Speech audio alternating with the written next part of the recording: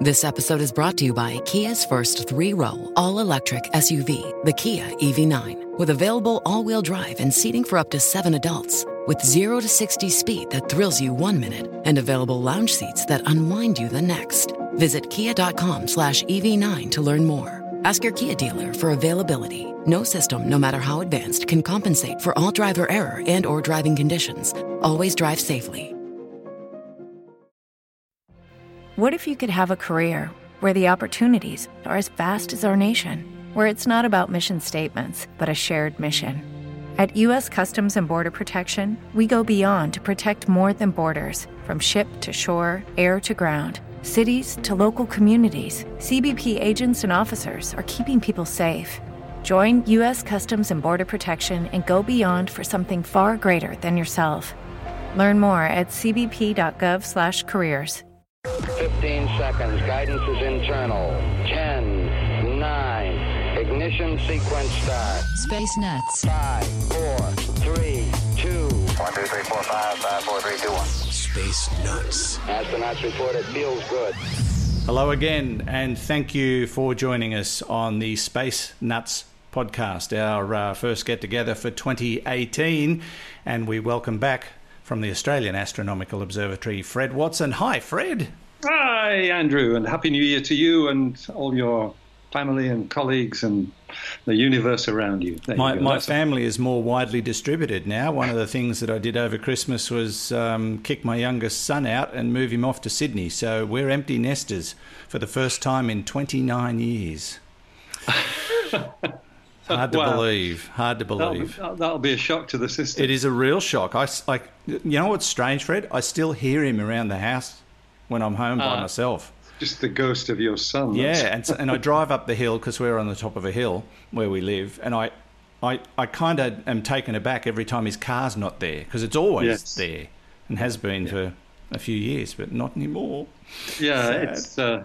It's a big change, and probably, who knows? One day you might be completely infested with grandchildren. So that's happening already. Yeah, we've got the first birthday of the granddaughter today, so there you go. It's already happening. Happy birthday, yeah. Now, today, Fred, we're going to be looking at the creation of the world's biggest telescope, and they've already built some segments for it, which is very exciting. This is one massive piece of equipment. One of the other things we'll talk about in a moment is this lunar eclipse that happens at the end of this month, and it coincides with a blue moon. So we've got a combination of factors that haven't been seen for, well over 100 years. And a Japanese astronaut who reportedly grew 9 centimetres while he was in space for 3 weeks, but turned out not to be quite 9 centimetres. But we'll talk about that. It's an amusing story. But first, Fred, let's have a look at this lunar eclipse due to happen at the end of the month and visible in the Asia-Pacific region, and that includes those of us in Australia. So this lunar eclipses are always spectacular. I love them. This one especially, Andrew, because it certainly from Australia, most of us anyway, will see the whole eclipse. The whole event from the start of the moon's outer, I beg your pardon, let me rephrase that. The whole event from the start of the Earth's outer shadow, because of course it's the shadow of the Earth that passes over the moon in a lunar eclipse. What we call the penumbra, which is the outermost part of the shadow of the Earth. If you were standing on the moon and the moon was in the penumbra, you'd still be able to see a little bit of the sun. It wouldn't be completely dark. Whereas in what's called the umbra, which is the deepest part of the eclipse, if you were standing on the moon, you wouldn't be able to see the sun at all. Although, if you were standing on the moon during the total eclipse, what you would see is a brilliant ring of red light around the dark Earth. So the Earth's in between you and the sun if you're on the moon, but the Earth's atmosphere scatters the light around into the shadow of the Earth. And because the scattering process basically it prefers blue light is scattered much more acutely than red light, and that's actually why the sky is blue. So it's a sort of a huge sunset effect. It's exactly like that. That's right. It's just a global sunset. So you've got this red rim around the disk of the Earth. This is assuming you're standing on the moon, which not many of us will be, but it's a thought experiment. But it's that causes the red glow on the moon, which we see from the Earth. When we see one of these total eclipses of the moon, often when the moon is deep in the Earth's shadow, you don't just see blackness, which is what you would intuitively expect. You see this deep coppery red glow. It's sometimes called a blood moon, and it's caused by this scattering of light on the atmosphere. And that is something, given clear skies, that we expect to see in the eclipse on the 31st of January. And maybe I can just give some times for that, Andrew. It does vary depending on where you are. In certainly in Australia and in the whole Asia Pacific region. So maybe the best thing I can do is to give you two sets of times, one of which are what are called universal time, and that's effectively Greenwich Mean Time. It means the eclipse starts at 12:51 Greenwich Mean Time. And that's 12:51 in the middle of the day. Yep. And it basically ends at 14:07, 7 minutes past 2 in the middle of the day. But of course, that's Greenwich Mean Time. You've got to add your time zone difference. So for us, in actually New South Wales. Yeah, I'm just working it out in my head. I think at this point in time we're like 11 hours ahead, aren't we? And that's correct, because of daylight saving. So it's going to be. It's 11:51. Late at night. Exactly. 10 minutes to midnight is the start of the total eclipse. That's when the penumbra, the moon is exactly in the penumbra, and 7 minutes past 1 is when the moon comes out of the penumbra. The partial eclipse, the penumbra, what's called the. I beg your pardon. Let me say that again.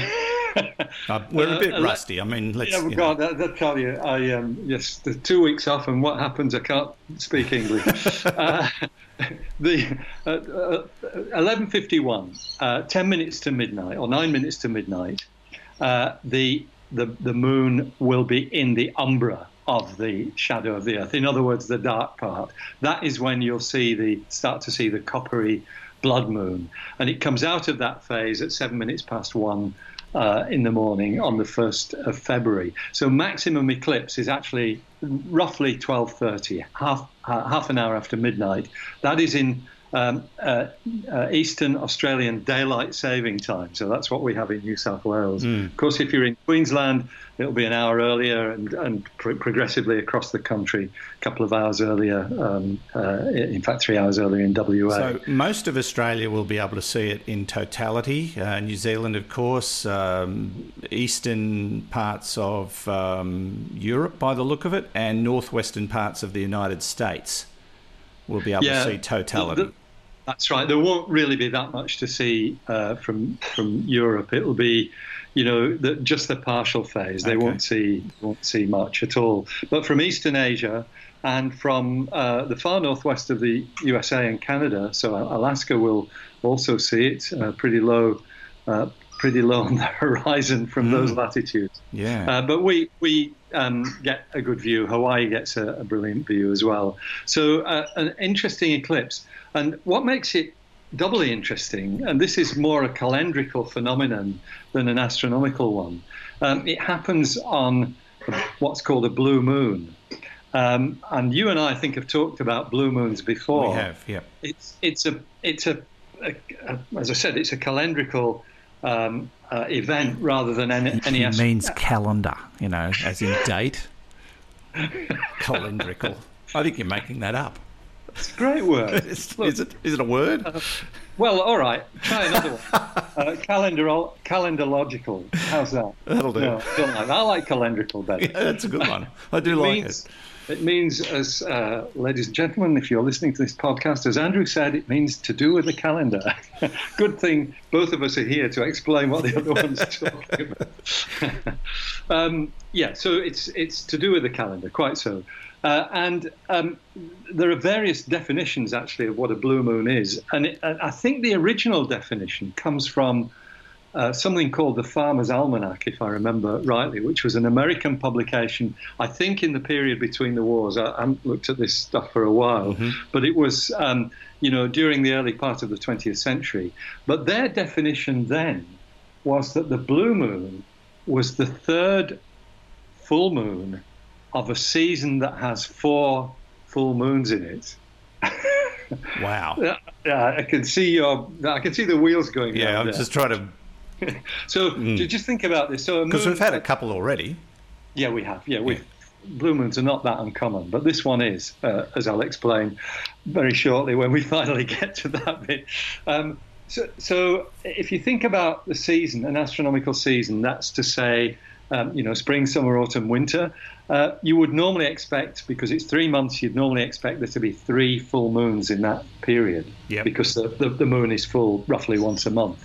But if you've got a season that has 4 full moons in it, apparently the third one was called the blue moon, and that must go back to North American tradition.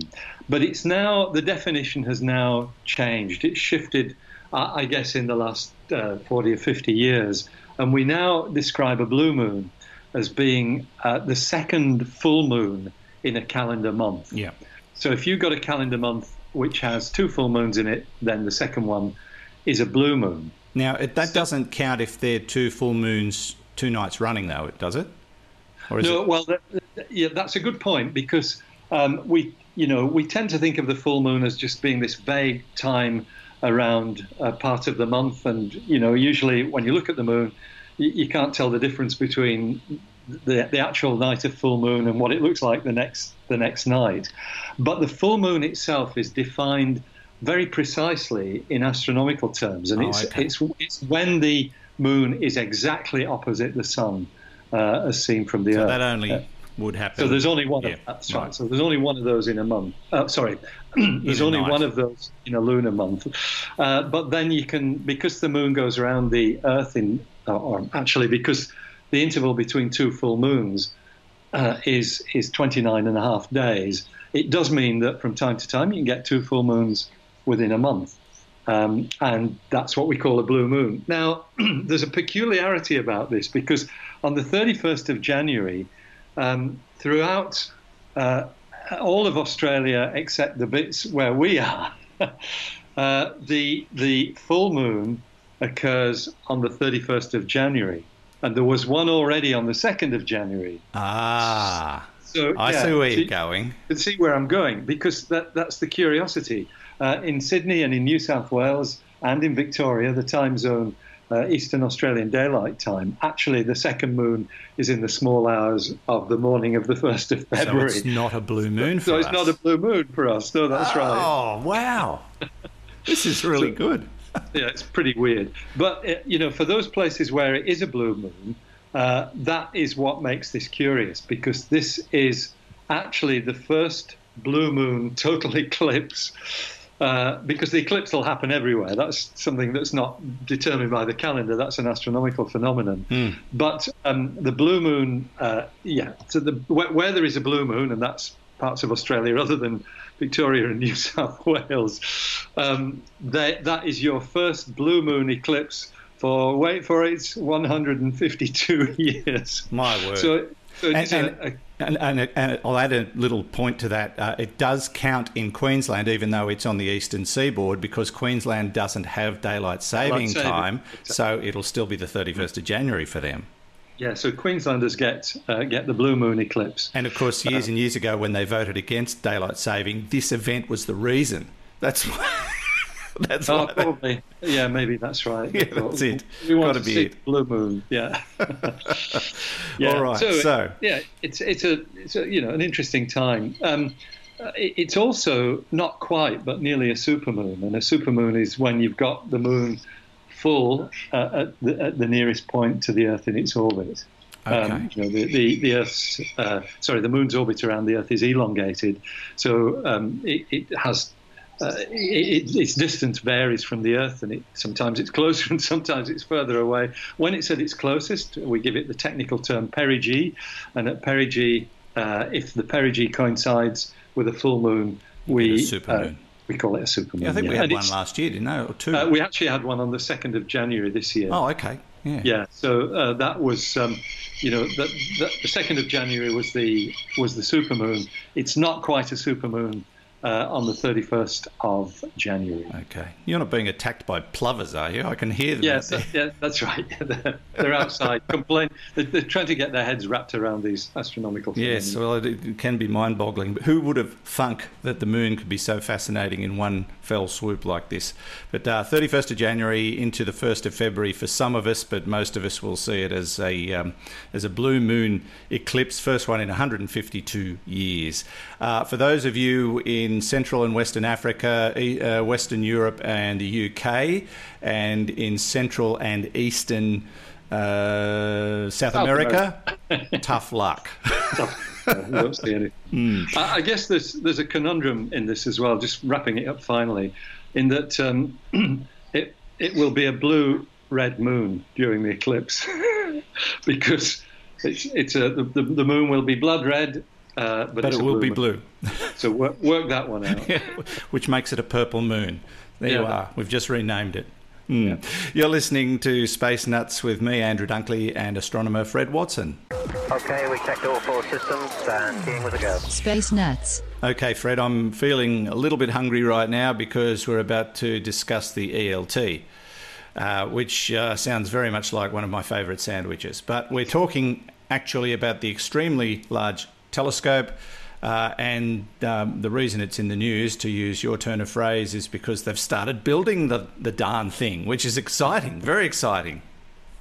It is, and it's this is perhaps one of the big milestones in the construction of this telescope. There's been a lot of work done already. I figured there would be, but what we're about to talk about probably one of the more exciting elements of it. It is, exactly, yeah. So the contracts have all been laid. The top of the mountain that it will sit on in northern Chile, a mountain called Cerro Armazones, that's already been flattened to kind of take the pointy bit off the mountain. I still can't get my head around the fact they've knocked the top off a mountain. That just blows my mind.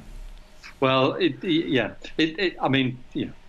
basically is just earthworks, but you can tell when you look from afar at Cerro Armazones, which I managed to do a couple of years ago. You can clearly see that the top of this mountain is flat, and that is going to be graced by the biggest astronomical telescope in the world when it starts work in, I think, 2024 is the date.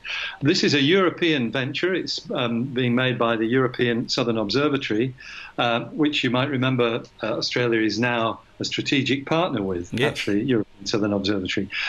This telescope has a long and interesting history. It's what we call an ELT, which is an extremely large telescope. The original plan was that this telescope would have a mirror 100 meters in diameter, and it was going to be called OWL.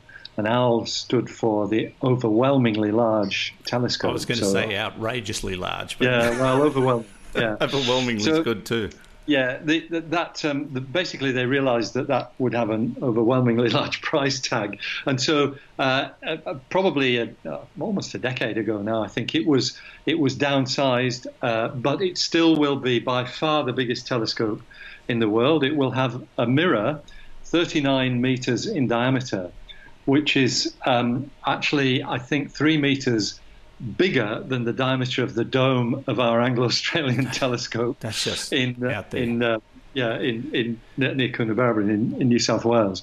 Now, a 39-meter diameter mirror, of course, this is a dish mirror. It's made very precisely. It's the biggest error on it is measured in basically the size of atoms rather than in millimeters or anything.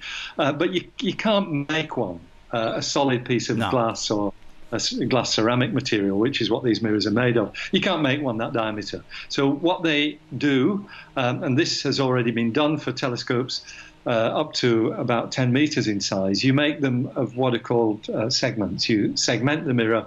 You use hexagonal pieces of this glassy material, and you butt them all together so that you've got effectively a contiguous glass surface. And the clever bit is that you keep them in place by computer-controlled actuators so that they maintain these hexagons in exactly the right position relative to one another, and that position is maintained no matter where the telescope is pointing, because of course as it moves around, gravity changes its dimensions. Does having such a large mirror made up of such small pieces or smaller pieces affect its accuracy or its ability? No, they don't, actually. That's a good question. And because the gap between these segments is virtually nothing, there is a tiny gap, it means that you've got effectively a continuous surface. And because of the efficacy of these computer-controlled actuators to keep the mirror segments in place, you can effectively duplicate what would be a solid glass mirror. There are slight artifacts that you would get caused by the boundaries of these hexagons, but that's a small price to pay for the fact that you can make a mirror 39 meters across. The big price to pay, well, these hexagonal segments are they're exactly 1.4 meters across, 140 centimeters, which means they're actually, each segment is bigger than the diameter of one of our telescopes at Siding Spring, the UK Schmidt telescope, which has a lens diameter 1.2 meters in diameter. So each one of these segments, 1.4 meters across, 5 centimeters thick, which means they're actually slightly flexible. And that gives you another level of control, because you can actually bend them slightly with these actuators to maintain the perfection of the shape of the glass. But the price you pay for all this is that, okay, that's one segment, 1.4 meters across. The telescope has 798 segments like that. Wow, and how many of them have they made so far? Because that's why it's in the news. The big news is that they've made 6. 6? They've cast 6. They haven't yet done the optical fabrication. So this is the casting. This is just 792 to go. Well, actually, it's rather more, because they've got. I think they're doing more than 900 altogether, and that's so that you've got 798 for the mirror, and a spare set of actually 133, and that is in order to give you some reassurance that if anything goes wrong, you've got spare mirrors, but also because you have to recoat these mirrors. You what we call illuminize them. We do that at Siding Spring with our big telescope mirrors, and so you might want to be in a situation where you can actually recoat the mirrors, one batch at a time, groups of 100 or something. Yeah, well, that's right, while not losing time on the telescope. Yeah. So really big stuff. The important work starts when they start doing the optical surfacing of these mirrors, but they are talking about ramping up to 1 segment per day when the production process is fully up to speed. So it's still going to take a couple of years at full tilt to get these things made. Still a couple of years. Wow, that's right. That's just incredible. Well, we'll watch with interest, but there'll be more to tell on this story. I just can't imagine what the price tag would be on this thing. It's of order. It's well over €1 billion. Yeah. Which is like several thousand billion Australian dollars. Yeah. That's right. It's a lot of money, and that's why. In fact, there are 3 ELTs planned. This is the biggest of them. The other two ones being built. The other two are being built by American-led consortia. We are involved with one of them, actually, a thing called the GMT, the Giant Magellan Telescope. They are all smaller than this one and have proportionally smaller price tags. But yeah, it's a big process. We don't envisage there being more than 3 extremely large telescopes in the world because they're so expensive. Yeah. Of course. They may one day down the track have a crack at that 100-metre telescope if anyone wants to foot the bill, and they're going to call that the FLT. Well, I think that's the phenomenally large telescope. Probably is. Nobody will be able to spell by then. One would hope not. All right, we'll have more on that story down the track, I'm sure. You're listening to Space Nuts with Andrew Dunkley and Fred Watson.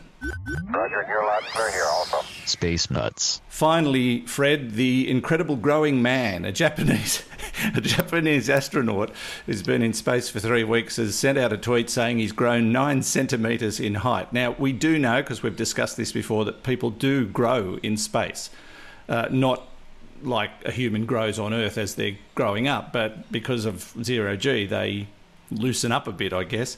But 9 centimetres? Yeah, it's a bit over the top, isn't it? So you're quite right that when when your body is not subject to the Earth's gravity, what happens is your vertebrae space out. They become more relaxed. So the individual vertebrae in your spine are not compressed together, and it spaces out, and you grow a bit.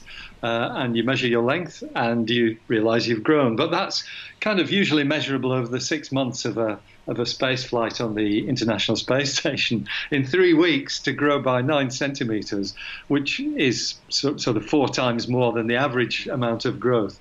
That's extraordinary. This is an astronaut, Japanese astronaut, Norishige Kanai. He basically made some rough and ready measurements after he's been on mission for 3 weeks.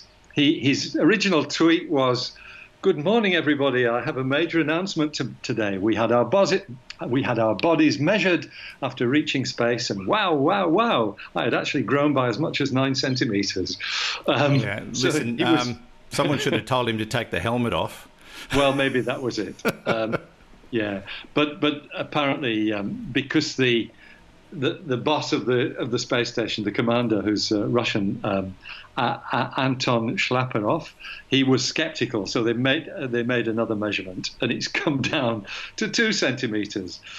He's sent a lovely tweet saying, "I'm very sorry for tweeting out such fake news." Still, 2 centimetres is a pretty impressive it is growth. That's right. Would you feel that? Would you notice it? I suspect with all the other conflicting sensations that you get because of being weightless, you probably wouldn't really notice that. But the reason why his original tweet attracted attention, though, Andrew, was because there was a good chance that if he'd grown by 9 centimetres, he wouldn't be able to fit into the seat of the Soyuz spacecraft that was going to bring him back to Earth. And so he was a bit worried about this. He was actually worried he was never going to come back down to Earth because he'd grown by 9 centimetres. Well, they just have to build him a new Soyuz and send it up there in 5 or 6 years' time. Maybe that's right. But or anyway, chop his feet off. Yeah, or the surgery, something of that sort. But the fact that it's just a mistake, it probably relieved him a lot. Very relieved. Yeah, very relieved. I'm guessing they'd have to allow for this too when they're working out the transport of astronauts to and from places like this. They'd have to account for these levels of growth, wouldn't they? Yes, I think that's right. I mean, to some extent, you can squash somebody into a seat, but the fact that your vertebrae are more relaxed and you've grown, your spine has actually grown. It wouldn't be that easy to crumple yourself up to fit in the seat, especially if you were 3.5 inches taller or 9 centimetres. Look, I think I know what happened. No disrespect, but physiologically, Japanese people are technically a lot shorter than most other people around the world. So he was dreaming. He was basically, it was wishful thinking. Wishful thinking. Actually, he's quite tall. He's 182 centimetres. Oh, damn. There goes that theory. So you can throw that theory away right now. Yes, indeed. All right. Well, okay, 2 centimetres, still an impressive growth span in such a short period of time. But not 9 centimetres as originally reported. But he's doing pretty well. Yeah, and how much longer is he up there? These are normally 6-month stints, so I think he'll be up there for a few months. Well, maybe it'll be 9 centimetres by the end of it. Yeah, you never know. Nice. Yeah. Well, we'll watch this space. Boom, boom. Fred, thank you as always. It's a great pleasure. Thanks for coming back this year. I wasn't sure, but I'm glad you did. I made it, and you did too. And we'll talk again very soon. Indeed. Fred Watson from the Australian Astronomical Observatory. There we are. See, I'm rusty too after a couple of weeks off. And as always, thank you for listening. Tell your friends, share us on Facebook and spread us around on Twitter and tell everybody what we're doing. And we'd love to have more people as a part of the crew. We consider you all part of our crew, and ultimately we're going to build a spaceship for all 20,000 of you and go and watch one of those blue horizons during a full moon from like a eclipse from the moon looking back at Earth. That's the plan. I don't know how long we've got. Fred will know, but we'll ask him next week. Thanks again for listening. to Space Nuts. I'm out of here. Space Nuts. You've been listening to the Space Nuts podcast. Mission complete, Houston. Subscribe to the full podcast on iTunes, Audio Boom, and Stitcher, or your favourite podcast distributor. This has been another quality podcast production from Bytes.com. Join us today during the Jeep Celebration event. Right now, get 20% below MSRP for an average of $15,178 under MSRP on the purchase of a 2023 Jeep Grand Cherokee Overland 4xE or Summit 4xE. Not compatible with lease offers or with any other consumer incentive offers. $15,178 average based on 20% below average MSRP from all 2023 Grand Cherokee Overland 4xE and Summit 4xE models in dealer stock. Residency restrictions apply. Take retail delivery from dealer stock by 4/1. Jeep is a registered trademark.